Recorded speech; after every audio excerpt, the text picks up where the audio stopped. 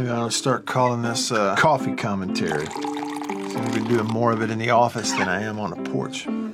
All this stuff changing in college football all around the world, teams moving from one conference to the other. Is all of this change, the shifting of the tectonic plates, is all of this change better or worse? Is it good for the overall sport, or is it bad? Does it make it better, or does it make it worse? That's really the question here. I don't know that I can answer it, but we can talk about it. Look at that giant hole by my mailbox.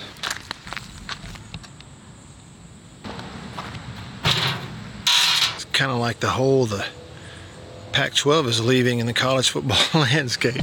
I think people are sort of split on whether or not college football is better off or worse now than it used to be under the old sort of system and format. I think if you go and you interviewed 100 or 1,000 or 10,000 college football fans, it's going to seem like it's a little bit split. I hate to straddle the fence, but I'm somewhere a little bit in the middle. I'm trying to look at it without emotions. And I can certainly, on one hand, understand why a lot of it's happening.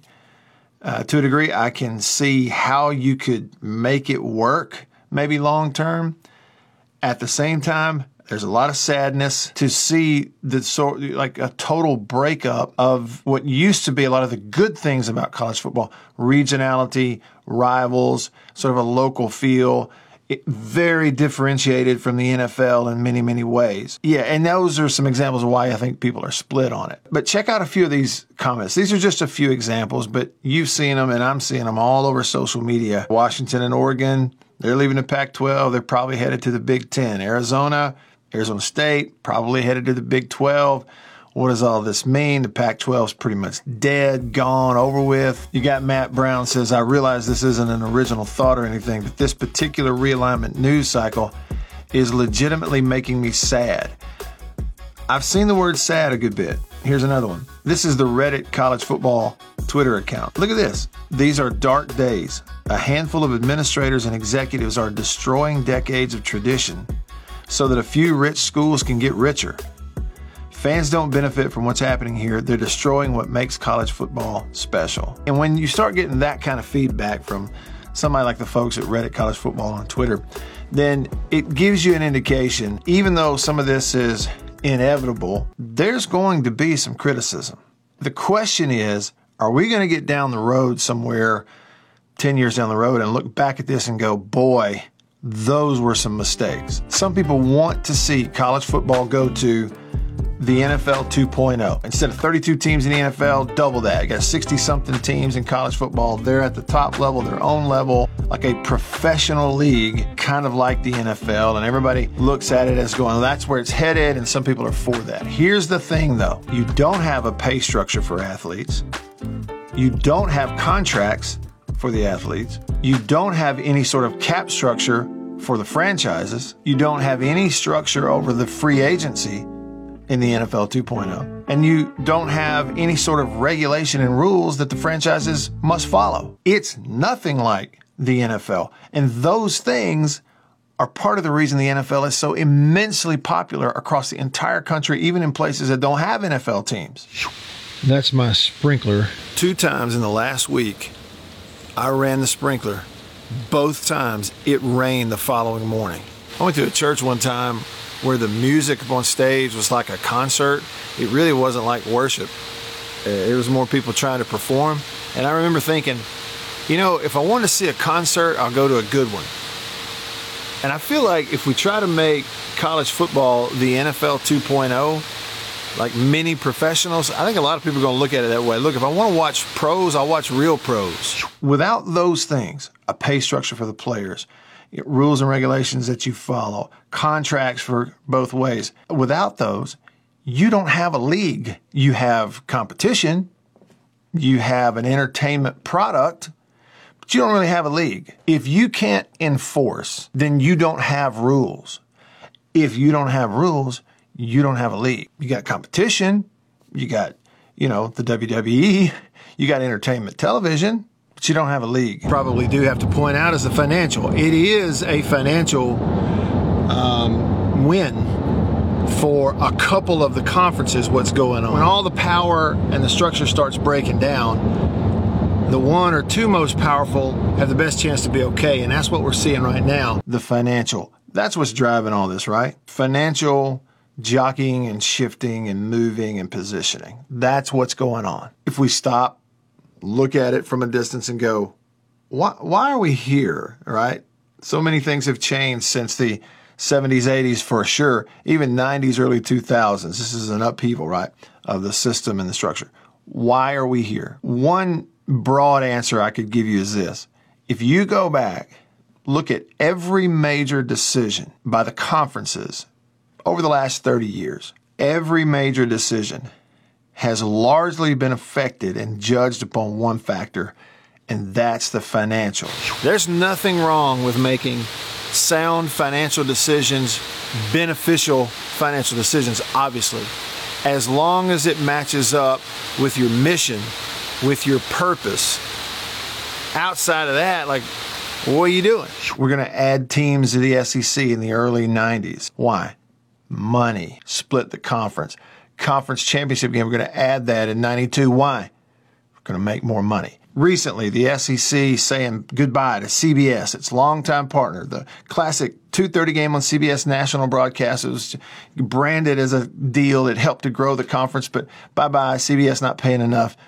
We need more money. Okay, so I know that's the name of the game in business, but every major decision made by the conferences for the last at least 30 years has all been about what benefits us the most financially. The idea of making decisions based on who you are, which is an educational institution, an institution of higher learning, educational decisions, those maybe have been factored in and talked about. They weren't the major factor. So for that amount of time, let's go 3 decades, you make every decision based on primarily how do we get more money. Well, you look up here now and you're in a situation where that has driven you to this point. Your decision-making pattern is more money. And so now what's it about? More money for the conferences, for the schools.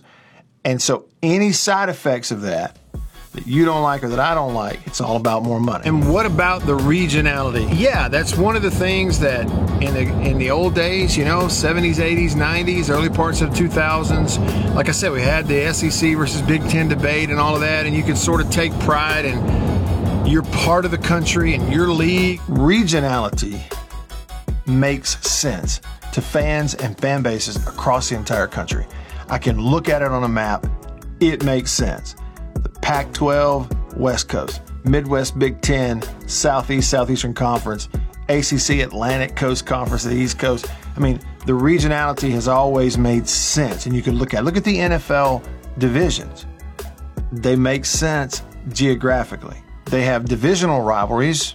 You play them more often, right? The Saints play the Falcons all the time. The Cowboys play the Eagles twice a year, every year. That never changes. So you have divisional rivalries, which a little bit more, locally and within those divisions, it totally gets everybody engaged in the divisional rivalries.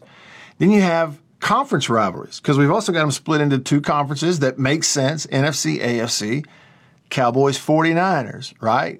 So some of those things just make sense, and it's something that fan bases collectively over the years have been able to grab onto and hang on to and go, all right, I'm in because this makes sense. I kind of feel like this move towards 2 super big conferences, super all-powerful conferences, is maybe in preparation for they're going to be employees, players, or like we're going to have contracts, many professionals, or revenue sharing, like getting ready for that down the road. And I would bet that the leaders are hoping that it's a slow enough move, a non-abrasive enough change over a long period of time to where you and I fans, it doesn't really drive us away. Like we don't even hardly notice it. We just kind of hang in there with them throughout all of this over the long haul. In any business model, you need your customers / fans to be able to look at it and go, yeah, this makes sense. In order for them to kind of throw themselves into it emotionally and everything else, it's got to make some sense. By doing away with the regionality that you've had, I'm not saying it won't work. I'm just saying it's a big risk. It's obviously a national sport now, But to try to take college football and build like an NFC and AFC, which is effectively kind of what's going on here, it's a little bit sad to see that go away. The regionality part of it, you know, the SEC pride, the Big Ten pride, the West Coast pride. What are conferences? What is a conference? Well, one way you could define it is it's organizing a bunch of members that are involved in a competition. It's an organization. You're organizing something. Well, if your conference or conferences are almost by nature disorganized, then what's the point of having a conference? A conference is organization. If it's disorganized, what's the point of having a conference? The only purpose then for the conference is a financial one. It's a financial organization. And that's great and well and good for the members now, but it can easily become flimsy if that's the only thing it's built on. You have to talk about TV because that's where the money's coming from. They survive on live sports. ESPN, they are not surviving or even, let alone thriving on any of their other programming. Talk shows, talking heads back and forth. They are not living and surviving off that. They are surviving off the live sporting events. The one thing they have left is a live ball game that will be appointment viewing that'll get me and you to turn it on at a specific time, and we got to see commercials whether we want to see them or not. That's what they're surviving on, and it's not just ESPN. So the fact of the matter is a disorganization regionally and of regional rivalries, all those things that look like negatives. The fact is the influx of all these television dollars, because TV has to have it, may actually offset some of the negative in the short term. What it means in the long term, we're going to have to wait and see. Here's kind of where I am on this. I used to be much more interested in sort of the overall college football product across the country as a whole. Even in the SEC, I used to be much more interested in pay closer attention to the other teams in the conference and learn about even some of the teams that weren't on our schedule at state. But it's just I've gravitated over the last 3-4 years more and more to where I'm now to a point where it's like if it's my team, Mississippi State, I'm in. I watch them play. I'm all about it. Know the players, care, emotionally invested, really just like I used to be. But when it comes to not my team, I just don't care. I used to care, it seemed like, a lot more about teams from other parts of the country, games, the Pac-12 at night sort of thing. And I used to watch the Big Ten Network and learning about the history of Ohio State and Penn State. I wonder how many more people are that way. And I wonder if there's somebody else out there who could give us a better answer as to why. So ask yourself this question.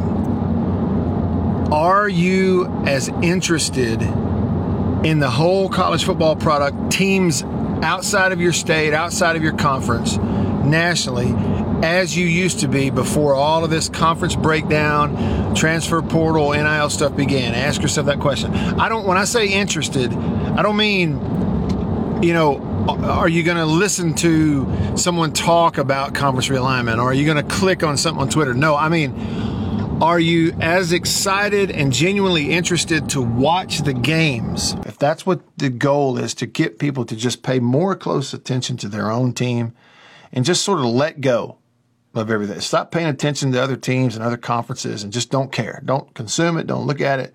Don't really give a flip. Just buy your own tickets, watch your own team, and then go fishing. If not, they would be wise to take a look at it.